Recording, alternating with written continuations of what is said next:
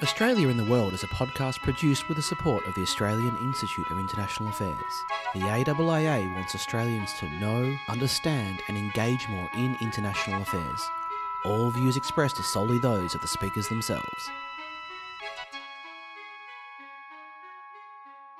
Hello, Australia in the World listeners. Darren Lim here from the ANU, here as always with Alan Gingell from the AIIA. Here is part 2 of our conversation with Gary Quinlan. Gary, we haven't talked much about the bilateral relationship, but I want to reverse the usual question here and ask you not to judge Australia's relations with Indonesia, especially given your recent role in it, but Indonesia's relationship with Australia. It's undoubtedly true that we think more about them than they do about us because their immediate neighbourhood is so much more complex than ours. But when their thoughts do turn southwards, how are we seen? As a partner, a threat, an irrelevance? And is there a difference in this regard between the senior leadership and the wider public? I was thinking of Jokowi's speech down to the joint sitting of Parliament in Australia here in February 2020, which you were at, I guess, in which he used very warm language. Australia is Indonesia's closest friend, he said. And he drew a parallel with the movie The Avengers, which Darren will be able to explain to us after the podcast, and said, when the forces of good unite, the Avengers assemble and the common enemy can be defeated. So how do you explain these differences? I mean, President Widodo is a very clever, very smart retail politician, and he knows audiences that he talks to, and that's both overseas as well as domestically. That's in no way to say, however, that allowing for a certain amount of political hyperbole, you're addressing the Australian Parliament, but it's actually what has he done? What has Indonesia done? And he concluded the speech, by saying, and this might be thought to be hyperbole, but it was bold of him to do it. If he'd had any opposition at home, for example, on this thing, he said, look, you can't choose your neighbours. You can choose your friends. These are the three sentences. Australia is Indonesia's closest friend. He also said, and he said this after the last ASEAN leaders meeting, bilateral meeting or summit with us earlier this year. And in the Indonesian media, he said, Australia and Indonesia can be the anchor of the region in terms of what we do together and all the rest of it, but can be the anchor.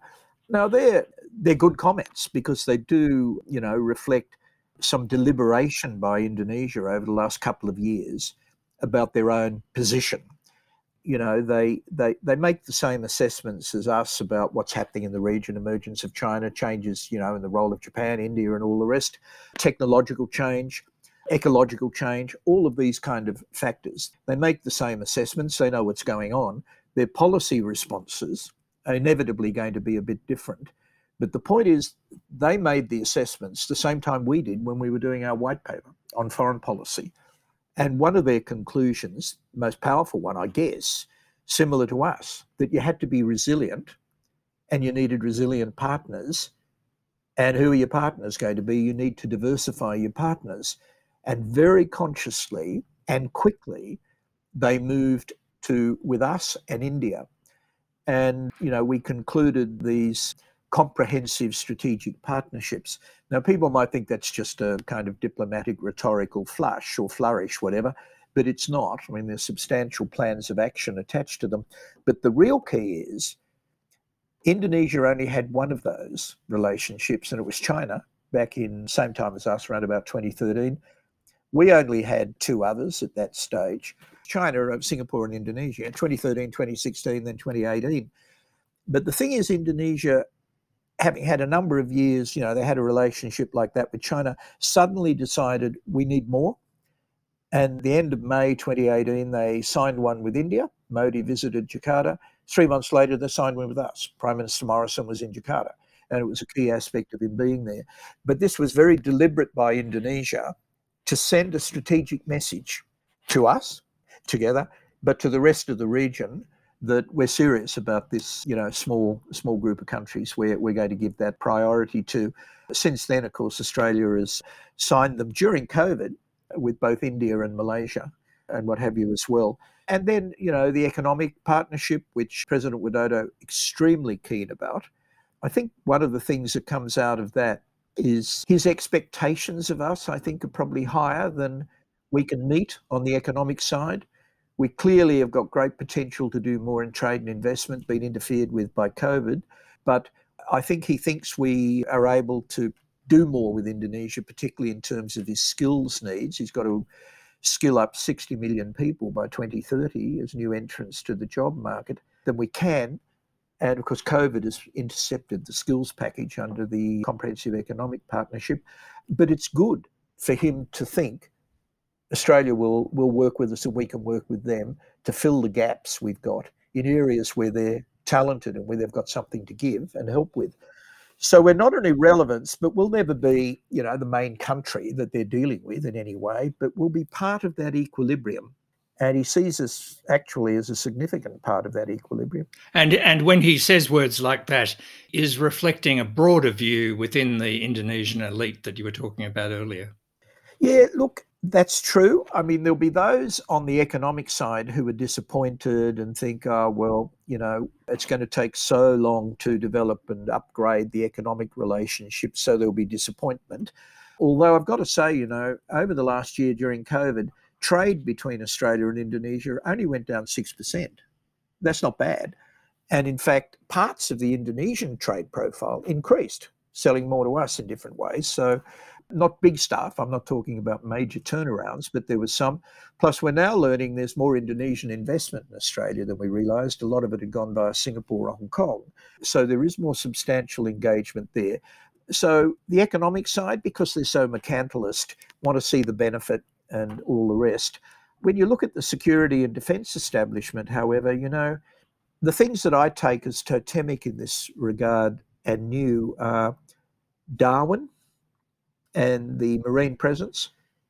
The Indonesians are now very interested and would like to get involved, with training and everything else, because they see this as a stabiliser and is useful to the new equilibrium in the region. They won't say that publicly so much. Secondly, when we produced our Defence Strategic Update July last year, the history of those things in Australia is elements of the Indonesian military and everything else will come out and say, gosh, this is a threat to us. We're going to have to build up. What are the Australians thinking of? Or is this all about Papua?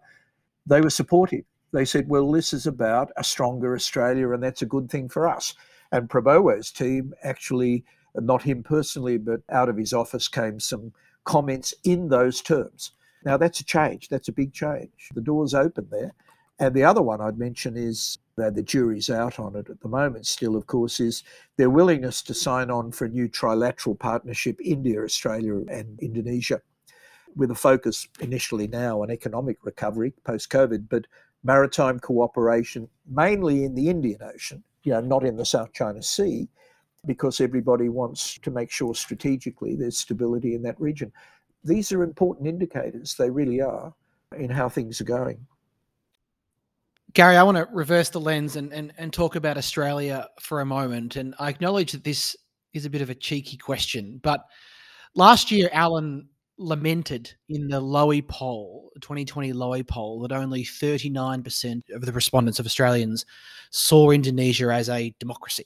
And at that point, trust was actually at a low point. And I do want to note that in this most recent 2021 poll, we've seen a 12-point bump, so that almost half of Australians are saying they trust Indonesia.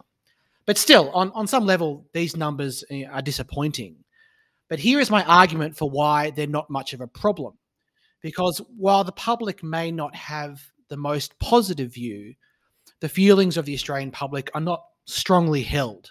And as such, public opinion doesn't really operate as a significant constraint on the Australian government when it comes to managing the bilateral relationship. Basically, the government is left alone to manage the relationship as it pleases.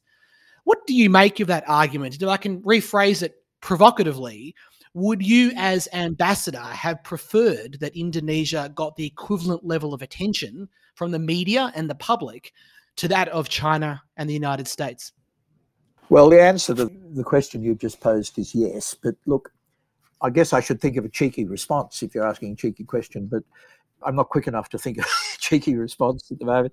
But look, that figure of 39%, which was an increase, from the past, but we'd had periods where it had gone down. I mean, what was really alarming 4 years ago, when I went to Indonesia, the figure had gone down into 26% or something, and then it bumped up to 31, and then it went to 32 and 33. So it was a very, kind of kinetic figure and worried me quite a lot. The latest figures, it's interesting when you deconstruct them a little bit, and this is why I'm mentioning it.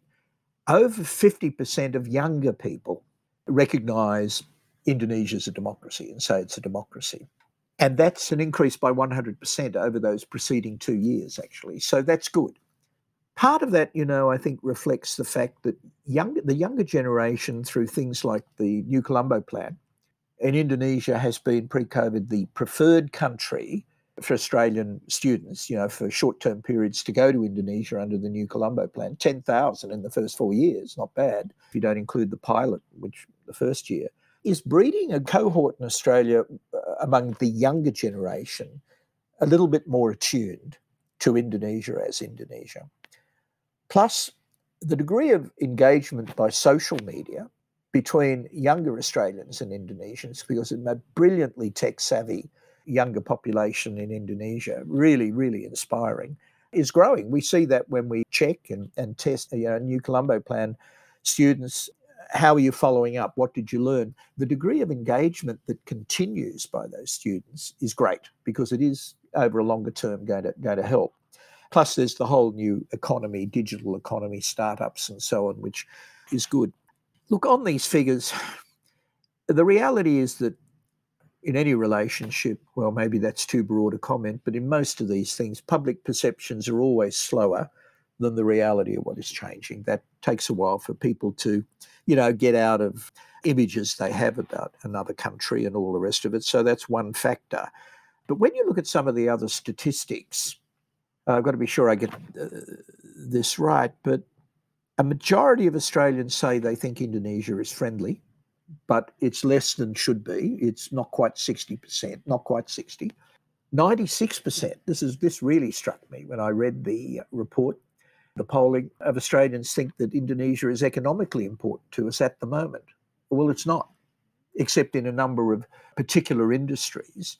We want to make it important to each other. So it's an interesting perception.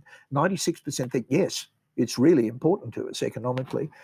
94%, by the way, think, to go to your point, Darren, about governments, think that governments are managing the bilateral relationship well. So that's good. Now, what all this indicates, we've got no major problems. The problems of 4 or 5 years ago, and we're always going to be hostage to that kind of thing. But both governments, there's no doubt about this, are trying to keep the radar alert to the extent they can on some of these issues and want to be able to manage them quickly. I was a bit worried, back in late 2018 about what the outcome on issues related to Palestine would be, for example, the impact on Indonesia, because Indonesia at the time said, look, you make your own foreign policy, we're not telling you what to do, but, if you do certain things, we're going to have to respond because, action and reaction, law of physics. So we could always be hostage to that kind of thing, but the governments really are committed and are serious to limit those risks to the extent that we can. So that's a good thing. I think in terms of would I like to see it given more importance, the answer is yes, and it's not just because I was ambassador there for 3 years and what have you. It's because the regional calculus strategically has changed fundamentally, big time, for us as a nation. And so we share the same strategic ecosystem with Southeast Asia, the neighbourhood, with Indonesia. Indonesia is the fulcrum of Southeast Asia, and Southeast Asia, the fulcrum of the Indo-Pacific. So it's vital that we have a stable, successful region. It gives us strategic depth, just in terms of our own national interests. So, of course, I would like to see that, given the prominence as a result. I do think we've got the rhetoric right. A lot of our rhetoric on that, I think, is right. But it's the question, really, what do you do to operationalise that kind of recognition of how important strategically for our future the health of the neighbourhood is. So yes, I'd like to see it given far more prominence, particularly through, development cooperation program, which is such a fundamental arm of foreign policy. And, our cuts have been too serious over the last few years at the very time when we need to increase that exposure in the region in order to shape the strategic outcomes. It's a linear equation. I mean, it's interesting. So you ask, well, what can we do? How do we operationalize this? And you've mentioned the developmental cooperation part, which of course my mind then immediately goes to the step up in the South Pacific and sort of the conscious effort that the government is making to engage more with our South Pacific partners. Is the step up or a step up the right framing for thinking about how we could mature the relationship further? Or is the strategic significance, as you've also mentioned, of Indonesia mean that we need a different framing for how we could elevate our level of engagement? Yeah, look, Southeast Asia is more ambiguous than the Pacific Islands and the Southwest Pacific because there's so many dynamics which are bigger, number one, and their political, economic, social, and everything else, in a way in which, that kind of scale just simply doesn't exist. And many of the issues, like Islam, for example, and the future of political Islam doesn't exist. So I think, you've got to recognise we're dealing with parts of the same strategic ecosystem, but different in terms of the dynamics they go through and are going through at the moment and how we need to try and shape them for the future. I don't think we need to worry how we're sort of perceived in stepping up our engagement in Southeast Asia because the door is open. In Indonesia's case, as I just said, they very deliberately chose to strengthen their relationship with us and to send a strategic message about that to everyone else. And they're defining our role with ASEAN in such a powerful way as well. So the door's open and, it's recognised it's in both our interests to work in those more resilient, partnerships and all the rest of it. And look, when you think about our history with, say, just take Indonesia again, strategically at key critical junctures, we've worked intimately with them on shaping the region. APEC, Alan's there, and it was involved in many of those kind of areas about the Bogor goals and all the rest of it. The ASEAN Regional Forum, which Ali Alatas and Gareth Evans worked intimately on. And you had Indonesia's convening power to make a major change in the region for ASEAN, but with Australia's support and heft as well, diplomatically, intellectually, to help get that forum up and running. And it's still there, the Cambodia peace settlement. Again, Ali Alatas and Gareth Evans, where we did a lot of that work, intellectualising how it would operate down to the detailed preparation of manuals. And then Indonesia, of course, was involved in that process as well, but had that unique convening power. So those kind of junctures have been very successful with Indonesia in the past. The comprehensive strategic partnership is meant to leverage off all of that, to bank all that and make this kind of cooperation systematic, routine, and all the rest. So that's a bit of a change there. So I don't think we need to worry about how it would be perceived. We're perceived well in the region because with all the imperfections that we've learnt from each other and over the last 50 years, we've been there and we've been fundamentally fairly reliable. And with mistakes on both sides, I'm talking about ASEAN and other countries within the region, but we've become a trusted partner of choice in many of the things we do with them in institutional governance, economic, social policy, technical assistance. And we do a lot, but we don't do enough. There's a vacuum in the region strategically. The region needs choice and choices, and they want choices, and they want more engagement by us, to build up their institutions, governance, and everything else.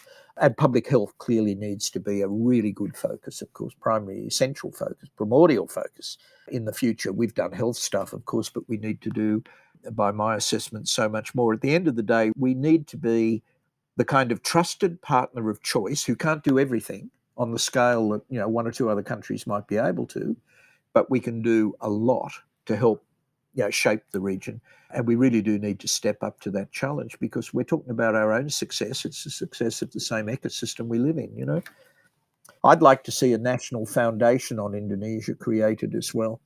Here in Australia, along the lines of the government's creation of the National Foundation on China. That foundation with China is necessary, it's needed. But one with Indonesia would have the prospect of being able to have more influence, I think, because, a national foundation with China is not going to change the calculus of thinking in Beijing at government level. But in Indonesia, it's a different ecosystem we're working in. And a foundation could be so much more influential over time with all those different points in the community in Australia, professional community and others, and in Indonesia itself. So I think it's time to do something major like that as well, to bring a lot together.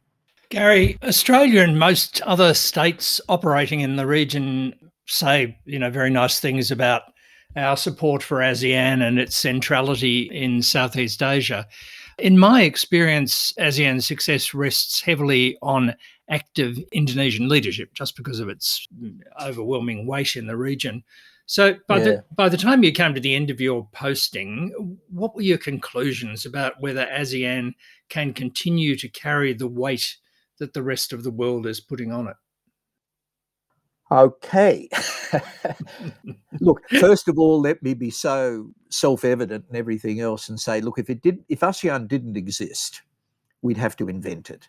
I'm one of those. I used to be Australia's senior official for 3 years to ASEAN.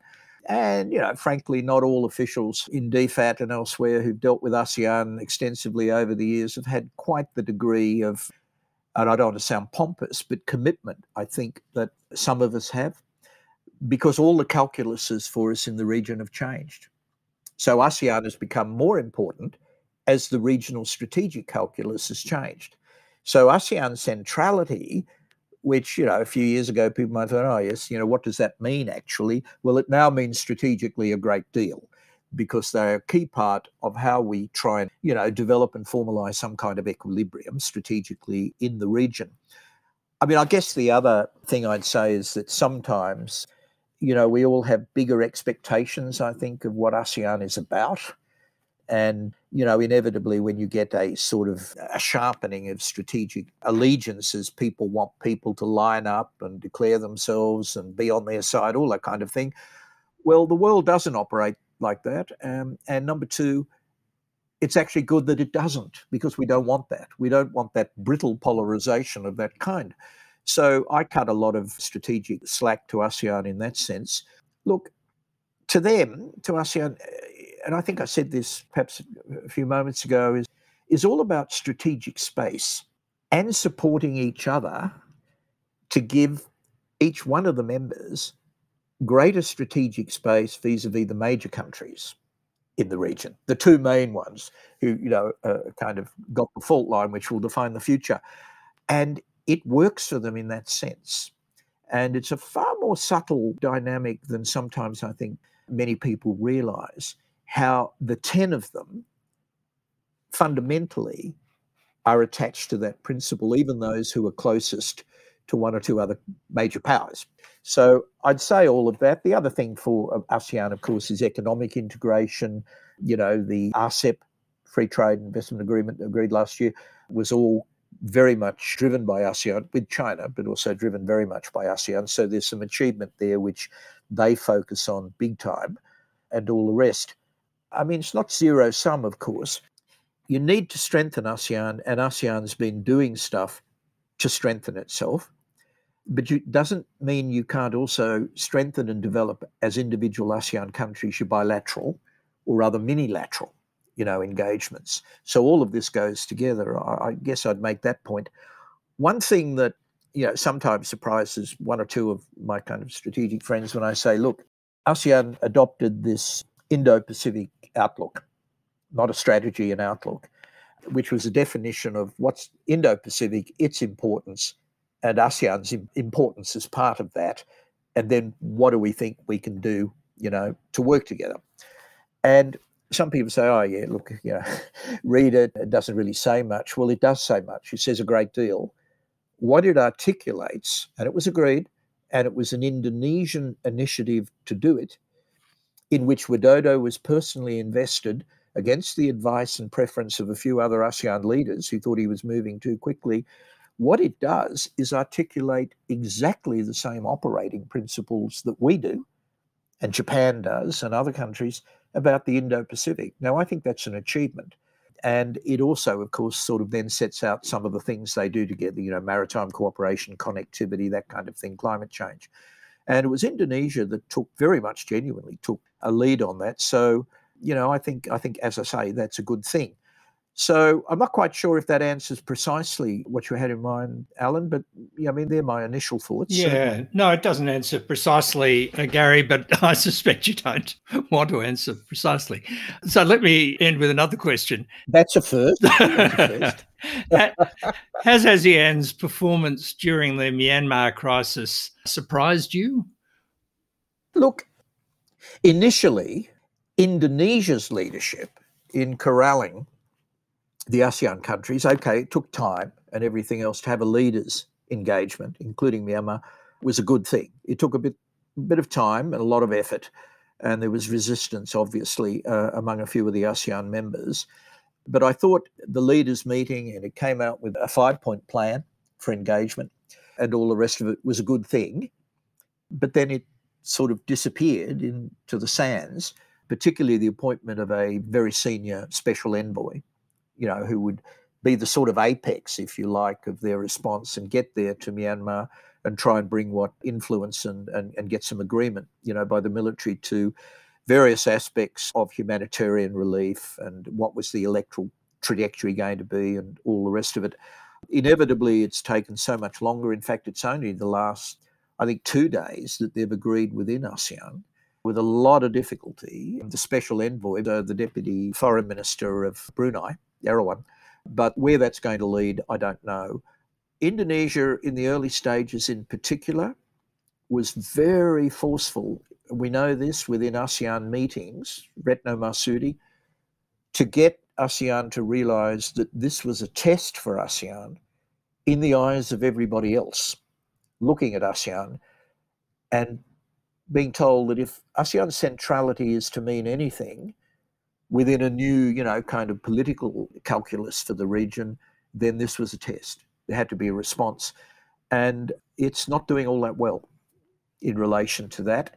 Now, we're always going to have too many expectations about what will happen with the Myanmar regime itself, which lived for donkey's years in charge, ignoring the rest of the world and saying, well, bad luck.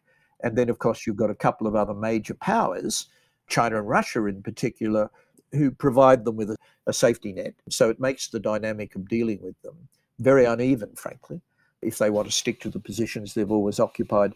But it's disappointing. But, I wouldn't rule everything out yet, but it's disappointing.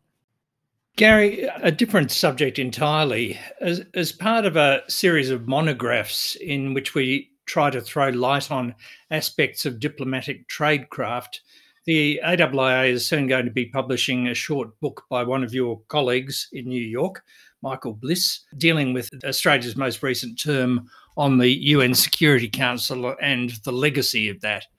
As I said earlier, you were the permanent representative at the time, and you've very kindly written an afterword for the book. Now, to be honest, I've read it a couple of times, but I reread it before this, and it's very hard to see much to be optimistic about in the conclusions you reach. I'm going to quote a few of them. The era of the so-called liberal rules-based order, which was effectively guaranteed by the US, is over, and it's unlikely that any single power could shape global order in the same way again. Authoritarianism is more pervasive, democracy is in retreat, the post-COVID world will be more unstable and less resilient. COVID-19 has revealed a dangerous lack of global leadership. I won't go on, but I hope listeners will get hold of the book for themselves or come to the launch at the AIIA in a few weeks. But it's a grim picture, Gary. Here in Australia, after a brief excursion down a Trumpian negative globalism side road, the current government has come back to the position of all Australian governments since the Second World War, that if you're a country Australia's size and with our range of interests, you are always going to be better off in a system in which the rules, whether they're the rules of trade or warfare or the environment, are jointly developed and then followed, and in which Australia has played an active part in the shaping. So I just wondered what your advice would be to the Australian government on how we can best continue in the circumstances that you have outlined to the continuation of an effective multilateral system. Yeah, look, those few comments that you quote, Alan, from the afterward that I've written, to the monograph, just about the fact that is basically those comments relate to the fact that the world in which the multilateral system, particularly the Security Council, exists, has dramatically changed. Absolutely. Yeah. So it's just a statement that this is the change that's happened, and the balance of power, in addition to everything else, has changed, and what have you. So what's the consequence of that? And the consequence is you need more stepping up to reform the multilateral system to ensure it remains relevant and effective, and the role of middle powers, likewise, should be stronger in taking that task on and making sure it works. So, the effectiveness of the multilateral system, it doesn't just become, hostage to US-China relations, and Russia, of course, is a spoiler in all of this as well. So it's a fairly obvious conclusion, I think, Alan, and that is, we have done the analysis in government, or government has done it, I didn't, about looking at the multilateral system, the so-called multilateral audit. What do all these things mean to us? How are they operating?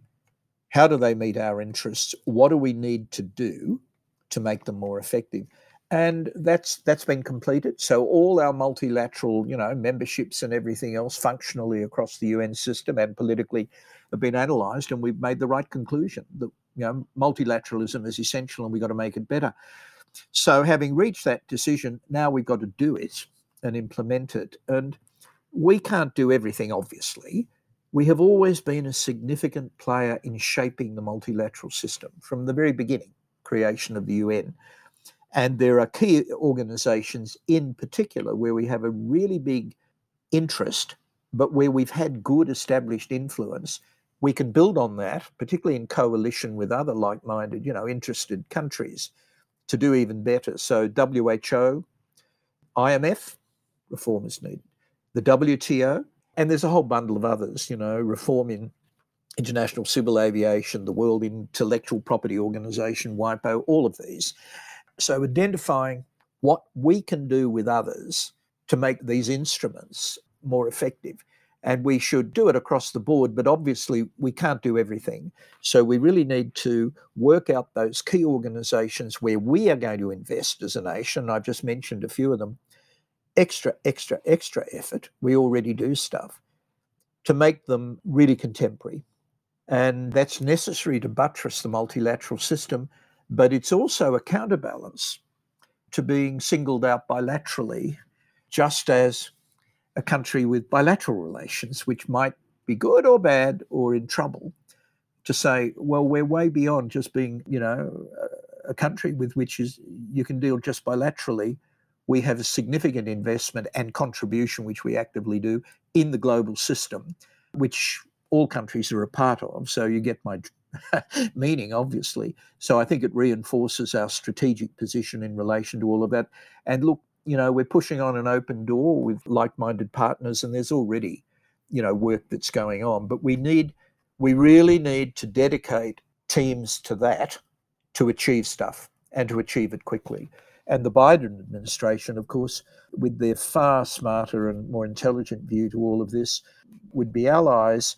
But we do need to make sure that we've got a broader remit of countries involved in these reform processes, and that we're explaining to the developing world, who are quite influential in these organisations and as well, and should be, what we're on about, and getting those kind of coalitions, not just the usual suspects. We need to go beyond. And we haven't, because of the retrenchment of DFAT staff numbers and pre-COVID, let alone with COVID and all the rest, we don't quite have the bandwidth to do some of the things like that we need to do. So we need to extend the bandwidth. Not try and do everything, of course, but we definitely need to do more in those areas. But that's pretty self-evident, I think, but that's what we should do, I think. One last question, Gary, and this is sort of another big picture one that is put to you as someone who has been around almost as long as Alan, as he led from the introduction, about what you've seen in Australian foreign policy over the years. But I want to ask the question in a slightly different way, given the tumult of the pandemic. When you have seen Australian foreign policy succeed, however you want to define that, can you pinpoint anything that's been distinctively Australian about the features of that success, the causes behind that success? And equally, on the other side, when we have not succeeded, is there anything distinctively Australian that's helping cause that failure? Okay, gosh. Look, a key thing in diplomacy always is how others see us, and then make an assessment about, the value of participation with us, working with us, partnership with us, whatever. So you can maximize your influence that way. But that's kind of an obvious comment, I guess.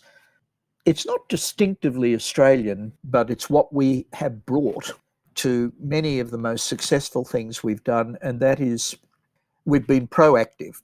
We've actively looked and thought, what are our interests and needs to be done about certain things? And then we've done it and patched together, the kind of coalitions you need to achieve that result. I mean, the work APEC, there was so much academic and other stuff that went on for years about the region, then boldly, ambitiously drawn together, Bob Hawke in this case, in a speech in Korea. So what I mentioned earlier on with Indonesia, the ASEAN Regional Forum, the Cambodia Peace Settlement, establishment of the Cairns Group is a good example. Identifying, back in the 80s, mid-80s, global trade negotiations and our interests as an agricultural producer were very clear.